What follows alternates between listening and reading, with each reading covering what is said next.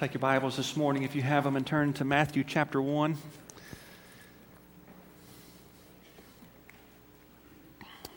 Matthew chapter 1, and I want to cover a text this morning that may be kind of strange, Christmas season, but it's something that is extremely important. That is the genealogy of Jesus.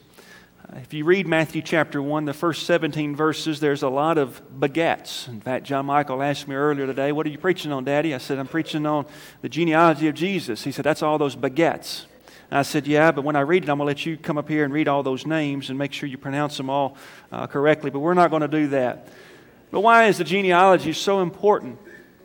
Why is it something that we're going to take this morning, walking through this Christmas season, and to try to interpret the reason why the genealogy is there? The genealogy is more than just a bunch of names that we may have trouble pronouncing. There's so much more to that. Many of you probably have worked on your genealogy. Maybe you can trace it back several generations and several years, and you kind of know where your family comes from, and maybe even trace it back to where your family came before the United States, from Europe, wherever they may have come from. I can't go that far. I can go back 4 generations, my dad and my grandfather, and then my great-grandfather. My great-grandfather passed away when I was 10 years old, and the Bowler name comes from Neshoba County. That's as far as I know where my generation comes from. Genealogy has not been really anything just on my radar screen, and I wish I knew more about my genealogy. But that's kind of where that generation comes from. My mom's generation, my mom's mother, who is still alive, my grandmother's from New Albany, but her mother's from Pennsylvania. So we have a little bit of northern roots in us, and I got rid of those as quickly as I could. But just teasing, just teasing. Somebody said, if you shake your family tree, watch, and all the nuts will fall out. Maybe that's maybe that's describing your family tree. I don't know. But genealogies are special. You can trace all of your family. They are special. And maybe you've gone online and done some of the things with your ancestry and your genealogy. But it's even more special when you look at the life of Jesus and why this is important during this Christmas season. The genealogy points to a couple of different things that I want us to see this morning. It starts off in verse number 1, Matthew chapter 1, verse 1, the book of the genealogy of Jesus Christ, the Son of God, Son of David, the son of Abraham. Verse 2 begins with the familiar name Abraham and Isaac and Jacob and Judah. Then it gets to several unfamiliar names. Every once in a while, a name we recognize. We come all the way down to verse 16. The Scripture says, "And Jacob begot Joseph, the husband of Mary, of whom was born Jesus, who is called the Christ." So all the generations from Abraham to David are 14 generations. From David until the captivity in Babylon are 14 generations. And from the captivity in Babylon until the Christ are 14 generations. This genealogy is very, very familiar to the Old Testament passage in 1 Chronicles chapter 3. In fact, the first 7 chapters of 1 Chronicles is nothing but a genealogy of Jewish history. This Matthew's account is not verbatim. In fact, you can look at this account right beside 1 Chronicles chapter 3, and there's a lot more names mentioned in 1 Chronicles 3 than Matthew chapter 1. That's not an oversight on Matthew. That's not a contradiction in the Bible. Matthew, through the Holy Spirit, put the names here that the Jewish people needed to know. That's why some of the names are there. Most of them are there, but some of them are left out. So I want to walk through this morning and show you a couple of things that I believe you will, as a believer, will understand when it comes to the genealogy. The first thing the genealogy teaches is that it's the verification of the royalty of Jesus Christ. This whole section, 17 verses, is nothing more than the grace of God in print. In fact, the title of the message is Our Gracious King, as you walk through and see the grace of our Lord. But the genealogy teaches, number one, the verification of the royalty of Jesus. Jesus is King. Yes, He is. You know that and I know that, but how can you prove that? How can you prove that Jesus Christ is King to a Jew today who does not believe that Jesus Christ is King? How can you prove that Jesus Christ is King to someone who does not believe in God and will not understand the interpretation of the New Testament? How can you prove that? Verse 1 proves that. The Bible says, the book of the genealogy of Jesus Christ, the son of David, the son of Abraham. Now, I thought Abraham lived before David, and you're right. But Matthew is proving something more important than being the son of Abraham. It's to be the son of David. Matthew points out, number one, that Jesus is king before He's the father of the Jewish nation. He is both of them. But he wants to point out that Jesus Christ, He is the son of David. Every other time in this genealogy, it's the other way around. Abraham is listed before David, specifically in verse 17. But verse 1, he says, son of David first, then the son of Abraham. 2 Samuel chapter 7, listen to these passages. 2 Samuel chapter 7, 12 and following. Says this, when your days are fulfilled and you rest with your fathers, I will set up your seed after you, who will come from your body, and I will establish his kingdom. He shall build a house for my name, and I will establish the throne of his kingdom forever. And your house and your kingdom shall be established forever before you. Your throne shall be established forever. According to all these words, according to all this vision, so Nathan spoke to David. The Lord, through Nathan, spoke to David in 2 Samuel and said, through your lineage will your throne be established forever. The Messiah, the King, will come through the throne of David. Matthew says, the book of the genealogy of Jesus Christ, He is the son of David. He is the King. But is there another genealogy in the New Testament? Somebody asked me one time several years ago, and I've only been asked this a few times, and it was they were discounting the Word of God, and they said, Pastor, Matthew has one genealogy, but Luke chapter 3 has another genealogy, and they're totally different. So the Bible contradicts itself. And I said, no, you're only half right. I said, yes, they are different, but the Bible does not contradict itself. In Matthew's account, it starts with Abraham and in a descending order goes all the way through Jesus. It is the account of Joseph. It's the account of the Jewish heritage of Jesus Christ. It is the point that Jesus is the King. If you read Luke's account in Luke chapter 3, it is in ascending order, starting with Jesus and going all the way up, all the way back to the life of Adam. It is to prove that Jesus Christ is not just the King, but He's the Son of Man, the Savior of all the world. Matthew's account goes through the lineage of Joseph, and Luke's account goes through the lineage of Mary to prove that both Joseph and Mary are both from the lineage of David. So that's how the two accounts come together.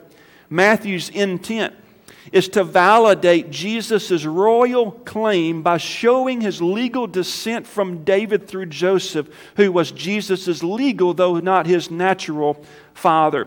Let me read you Isaiah chapter 9. This is a familiar text during the Christmas season. Isaiah chapter 9, verses 6 and 7. I had it marked, but I lost it. Here it is. Isaiah chapter 9, verses 6 and 7.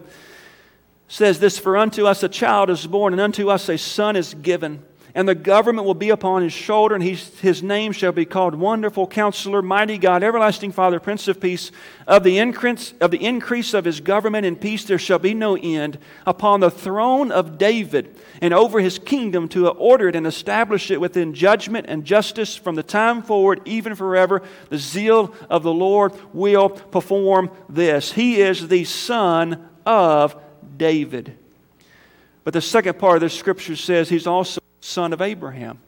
But not only does it make him king, but it makes him a Jewish king. It makes him king of the world, but it also makes him the Messiah. The Bible says in the Old Testament in Genesis that through Abraham's offspring will come the Messiah. He's the son of Abraham. Genesis 12 verse 3, all peoples on earth will be blessed through you. Genesis 17 verse 7, I will establish my covenant as an everlasting covenant between you and your descendants after you for the generations to come, to be your God and the God of your descendants after you. Genesis 22 and 18, through your offspring all the nations on earth will be blessed because you have obeyed me. And then Galatians, the New Testament, Galatians 3:16, now to Abraham and his seed were the promises made. He does not say, and to seeds as of many, but as of one, and to your seed who is Christ. Something that's very interesting when you go and you read New Testament history, that the temple was destroyed in AD 70. And every genealogical record from a Jewish historian was placed in the temple. And all of that was burned up. And all of that was destroyed. And if a Jewish person says today that here is the Messiah, here he is, he would have to be able to trace his genealogy all the way back to David and the kingship of David. He can't do that because his genealogy only goes from 70 until today. The only person who can do that is Jesus Christ. And that's by the Word of God. That his genealogy, his messiahship can be traced all the way back to being the son of David and being the son of Abraham. So the genealogy teaches the verification of the royalty of Jesus. But number two is this, and this is important. I believe this is one of the most major doctrines of the Christian life today. If you don't believe this, then nothing else matters when it comes to being a Christian. Is that the genealogy teaches the verification of the virgin birth of Jesus Christ. If a believer today does not believe in the virgin birth of Jesus Christ, then they do not have a Savior. They have no forgiveness of sins. They have no sacrifice for their sins. They have no heaven waiting for them. They have no eternity to look forward to in heaven because they do not believe in the virgin birth of Jesus Christ. Isaiah says it like this in Isaiah 7:14. Therefore the Lord Himself will give you a sign. Behold, the virgin shall conceive and bear a son, and shall call his name Emmanuel. Matthew quotes that in Matthew chapter 1, verse 23. Behold, the virgin shall be with child, and bear a son, and they shall call his name Emmanuel, which is translated God with us. So let's go back to the genealogy. Look down, if you will, in verse 11 and 12. And I want you to see this. These two verses teach that Jesus Christ, the verification of the virgin birth of Jesus. Verse 11 says this, Josiah begot Jeconiah. Now, that's how you know that there is a name left out. In fact, Josiah's son was a king named Jehoiakim. And Jehoiakim's son is that Jeconiah, which you see right there in verse 11. And his brothers, about the time they were carried away to Babylon. And after they were brought to Babylon, Jeconiah, the son of Shealtiel begot Zerubbabel. Zerubbabel may be a familiar name, coming back after the Babylon captivity during the days of Ezra and Nehemiah to rebuild the walls and to rebuild the temple. But let's go back to verse 11. Here's a name. In fact, you may want to underline in your Bible. I've got it underlined in mine. Every time I read this genealogy, that's one name I want to see, Jeconiah. In fact, in the Old Testament, his name comes up again in Jeremiah chapter 22. You may have a study Bible out in your margin. This may be there. If not, write down Jeremiah 22, verse 24, and also verse 30. Listen to what these verses say. Jeremiah 22, verse 24 says this, As I live, says the Lord, through Coniah, which is the same one. It just leaves off the J-E. I'll tell you why in just a second. The son of Jehoiakim, king of Judah. With a signet on my right hand, yet I would pluck you off. And then verse 28 and following is, this man, Coniah, a despised, broken idol, a vessel in which is no pleasure. Why are they cast out, he and his descendants, and cast into the land which they do not know? O earth, earth, earth, hear the word of the Lord. Thus says the Lord. Listen to this. Write this man down as childless. A man who shall not appear, shall not prosper in his days, for none of his descendants shall prosper, sitting on the throne of David and ruling any more in Judah. Jeconiah's sin was incest. And because of that, God says, through your lineage, through your descendants, shall nobody sit on the throne of David. If Joseph was the natural father of Jesus, then the Bible there would be a false verse. There would be a lie. There would be a contradiction. But verse 11 of Matthew 1 teaches the virgin birth of Jesus, that although Joseph was the husband of Mary, Joseph was not the father of Jesus. Joseph was the husband of Mary. Jesus was virgin born. He was virgin born. He was conceived by the Holy Spirit, because verse 11 says Josiah begot Jeconiah, and because of that, no son will sit on your throne. His son all the way down is Joseph. And if Jesus came through the line of Joseph through earthly means, He could not be the Savior of the world. He is the Savior because He was virgin born. Joseph is in the line, but Joseph is not the natural father of Jesus. Joseph gave Jesus the title, the legal title, to the throne of David, because Joseph was the husband of Mary who bore Jesus. Both Joseph and Mary are from the line of David. That's why they had to go to Bethlehem to register for the tax, both of them, the days before Jesus was to be born. I told you this is a major doctrine in Christian life. It's one of the most debated doctrine in Christian circles today, is that Jesus Christ was not virgin born. The Bible has never changed, and it's not going to change today. No matter of popular opinion, Jesus Christ came from heaven. Unto us a child is what? Born, humanity. Unto us a son is given, deity. He is the God-man. So what does the virgin birth teach us? It teaches us, number one, that Jesus Christ is God.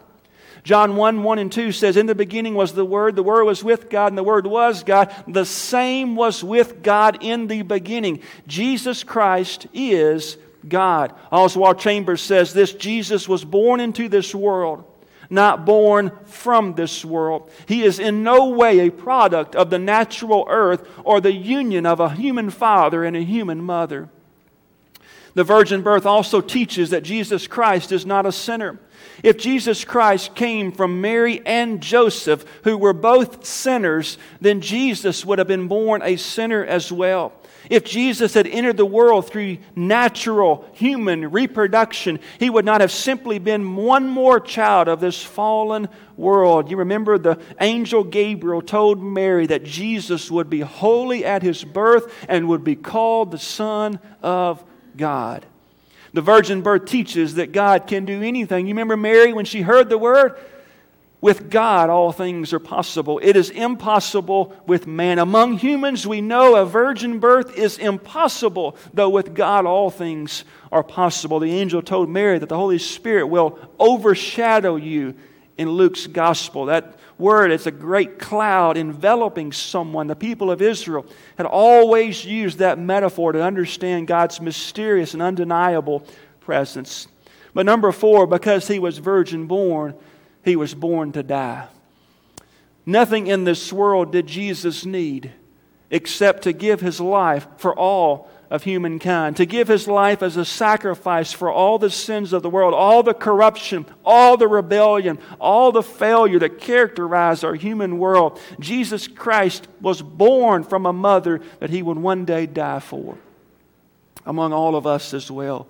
God is a spirit, and a spirit cannot die. Therefore, God had to become a man. He retained His purity, retained His perfection, yet He came to die for us. This is only possible through the virgin birth of Jesus. And two little bitty old names, Josiah and Jeconiah, and you can even add Joseph, proves that Jesus Christ was virgin born. But number three is this, the last thing, is that the genealogy teaches the verification that all people can be saved. All people can be saved. Out of all the names that are listed in this text, there are many who are not mentioned, but I want to make note of several who are mentioned. Many times when you have a Jewish genealogy, there's two types of people that's going to be mentioned. They're going to be men, and they're going to be Jews. Yet when Jesus gives His genealogy in Matthew chapter 1, you have several different kinds. You have Jews, you have Gentiles, you have women listed even in a genealogy today. In Matthew chapter 1. Look at verse 3. Verse 3 says, Judah begot Perez, and Zerah by Tamar. Perez begot Hezron, and Hezron begot Ram. I want to underline that word Tamar there.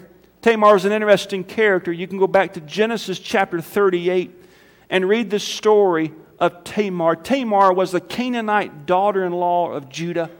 Tamar's, Genesis 38 is one of the worst chapters in all of the Word of God. It teaches how we find a story of incest, we find a story of prostitution with her father-in-law, and two twin sons were born, Perez and Zerah. One of the worst chapters in the Bible. Why in the world, in the first 3 verses of the New Testament, the good news of Jesus Christ, is this woman mentioned, this person mentioned in the Bible who is a sinner, who is a person of prostitute. The key word is this. She was a woman, she was a Gentile, she was a Canaanite, she was a sinner, the sinner who Jesus came to die for. So the Holy Spirit put this person, Tamar, in the genealogy of Jesus Christ. The Bible also says in verse number 5 that Salmon begot Boaz by Rahab. Boaz begot Obed by Ruth, Obed by Jesse. The second lady that's mentioned here, another Gentile, is Rahab. Rahab was also guilty of sin. She was also guilty of prostitution. Unlike Tamar, this was her profession. She hid the spies when they went to Jericho, when Joshua sent 2 of them to go spy out the land. But she turned from her sin and trusted in the Lord to save, by faith, to save her. Hebrews 11:31 says, by faith the harlot Rahab did not perish with those who did not believe when she had received the spies with peace. Tamar was a sinner. Rahab was a sinner who was by faith became a follower of the Lord. She was the wife of Salmon, and the mother of godly Boaz, which later became David's great grandfather. So there's Rahab. Let me show you another lady that is mentioned here in the genealogy. Verse 5, Salmon begot Boaz, Rahab, Boaz begot Obed by Ruth. We love the story of Ruth. In fact, there's a whole book in the Old Testament, 4 chapters, beautiful chapters of the story of Ruth. Ruth was the wife of Boaz. Ruth was a Gentile. Ruth was a Moabite. Ruth's lineage created from the incestuous relations of Lot with his 2 unmarried daughters. To keep the line of the family going, his daughters got their father drunk, caused him to unknowingly have sexual relations with him. That produced a son named Moab, the father of a people who became one of Israel's most implacable enemies. Ruth was a Moabite. Although she was a lovely person, Although you won't find anything wrong with her. There was an issue. There was a law. Deuteronomy 23 verse 3, there was a law which shut her out because it said that a Moabite or an Ammonite shall not enter the congregation of the Lord. And yet, in the genealogy of Jesus, you have someone that by Old Testament law was to be ruled out and not to have anything to do with the Jewish nation. If this isn't grace, I don't know what is. There was a young man named Boaz, love at first sight. I love the story of Boaz and Ruth, love at first sight. It's kind of like Elizabeth and I. When I went to Blue Mountain College, that's the first person I saw. It was love at first sight. I began to pray. A year and a half later, my prayers were answered. God revealed to her who the man of her dreams was going to be. But I knew at the beginning, as the first person I saw, when I met her at Blue Mountain College, love at first sight. How many of you love at first sight? Guys, okay, you had your chance. Move on. But Boaz embraced Ruth, extended grace to her by putting his mantle around her and bringing her, a Gentile, into the congregation of Israel. If Tamar is a picture of sin, Rahab is a picture of faith, then Ruth is a picture of grace. Ruth was a sinner just like Rahab and Tamar. Ruth needed faith, but Ruth also needed grace, and Boaz extended that grace. And Boaz is in that royal line, and so is Ruth. Ruth became the grandmother of King David. Then there's another individual that is mentioned, although her name is not mentioned. It is implied in verse 6. Jesse begot David the king. David the king begot Solomon. Those two names are familiar. And by her, who had been the wife of Uriah. The wife of Uriah was Bathsheba. David had Uriah killed because David wanted Bathsheba as his wife. David and Bathsheba had an adulterous affair. Uriah's life was lost. Bathsheba and David's first son, died in infancy, but the next son born to them was a man named Solomon, a successor to David's throne and to the continuer of the Messianic line. 4 ladies that are mentioned. But let me mention 2 other guys, and we're wrapping this up. Let's go back to verse 1. David and Abraham. David's a man after God's own heart, but David sinned just like you have and just like I have. David had that adulterous affair with Bathsheba. Yet through that, in the grace of our Lord, Jesus Christ is the Messiah through the lineage of David. Abraham, though a man of great faith, twice he lied about his wife Sarah. He lied out of fear to 2 pagan kings and said that Sarah was his sister for fear of her losing her life. Yet through Abraham and the grace of our Lord, we have Jesus Christ, the Father of the Jewish nation, but also the King of the world. God made Abraham the father of His chosen people, Israel, from whom the Messiah would arise, and He made David father of the royal line, from whom the Messiah would descend. Jesus was son of David by royal descent and son of Abraham by racial descent. But then there's one more individual I want you to see. Look all the way down to verse 16. Jacob begot Joseph, the husband of Mary, of whom was born Jesus, who is called Christ. Mary's in this lineage as well, although it's Joseph's lineage. Mary's in this lineage to know that although she was ordinary, unknown, she was just as much sinner as anybody else. Mary needed a Savior. Mary was called the favored one in Luke 1 verse 28. One endured with grace is what that term means. She received a special measure of the Lord's grace by being chosen to be mother of Jesus, but she was never a source of grace. God's grace chose a sinful woman to have the unequaled privilege of giving birth to the Messiah. That old song, Mary, did you know? When Mary's holding the baby, she's looking at the face of God, looking at the one who will one day die on the cross for her sins and for all the sins of the world. The genealogy teaches the verification that Jesus is royalty. He's the King of the world. The genealogy teaches the verification that Jesus Christ was virgin born. The genealogy teaches that Jesus Christ is the Savior of all the world, and anybody can be saved. But let me show you one more thing. Look back up in verse 1. And I skipped the first part on purpose. The Scripture says the book of the genealogy of Jesus Christ. Among all the genealogies that are mentioned in the Bible, Luke and Matthew are the two in the New Testament. You have some in Genesis, you have some in 1 Chronicles, some in Ezra. All through the Old Testament you have different genealogies. But only one time is the phrase, the book of the genealogy, or the book of the generations is maybe what your translation is. It's only listed one other time in Scripture. And you have to go all the way back to Genesis chapter 3. Let me give you the specific verse. Genesis chapter 5, verse 1 starts off like this. The book of the generation, or the book of the genealogy of Adam. So in the Bible, one in the Old Testament and one in the New, do you have the phrase, the book of the genealogy of Adam and the book of the genealogy of Jesus Christ? What does the book of the genealogy of Adam teach? It teaches that all men die.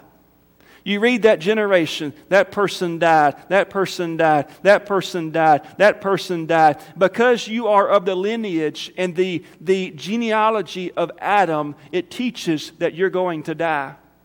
All of us can be traced all the way back to Adam and to Eve. Even after the flood, Noah and his wife and his 3 sons and their wives can all be traced back to Adam. And it teaches that all of us are going to die. It teaches that our name is written in a book of life when we come into this world, that all of us are going to die because we're from Adam. We're from the book of the genealogy of Adam, that all will die. In fact, the New Testament says, in Adam we all die. But aren't you grateful of a genealogy of Jesus Christ? Not only does it teach us that we die, it does not teach that. It teaches that through the genealogy of Jesus Christ, He is the King of all. He is virgin born. He's the Savior of all. And because our genealogy is from Adam, which means we all die, Jesus Christ died for the genealogy of Adam so that we can become part of Jesus Christ and have His part in us. We become heirs and joint heirs with Jesus Christ. We receive His Holy Spirit when we trust in Him, and our name is written in a Lamb's book of life, which is not a book of all those who have died, but it's a book of all those who've been born again. That's the genealogy of Jesus Christ. So every one of you, when you walked in today, you walked in with your genealogy being traced all the way back to Adam. My question this morning is, can your genealogy be traced back to Jesus Christ, who is still the Savior and always will be? Is your name written in the Lamb's book of life? Because when you stand before the Lord on that day, He's going to look at that Lamb's book of life, and it's all the generations of those who have been born again, and those times when they gave their life to Christ, Jesus Christ, Savior of the world, did this person give their life to Christ? When did this person give their life to Christ? When did this person respond and trust in Him? So my question today is not, are you from Adam? That's already answered. My question today is Jesus Christ your Lord and Savior? Has He written your name in that Lamb's book of life? And that comes when you trust in Him as your Lord and Savior. I'm going to ask if you would to bow your head this morning all across this place.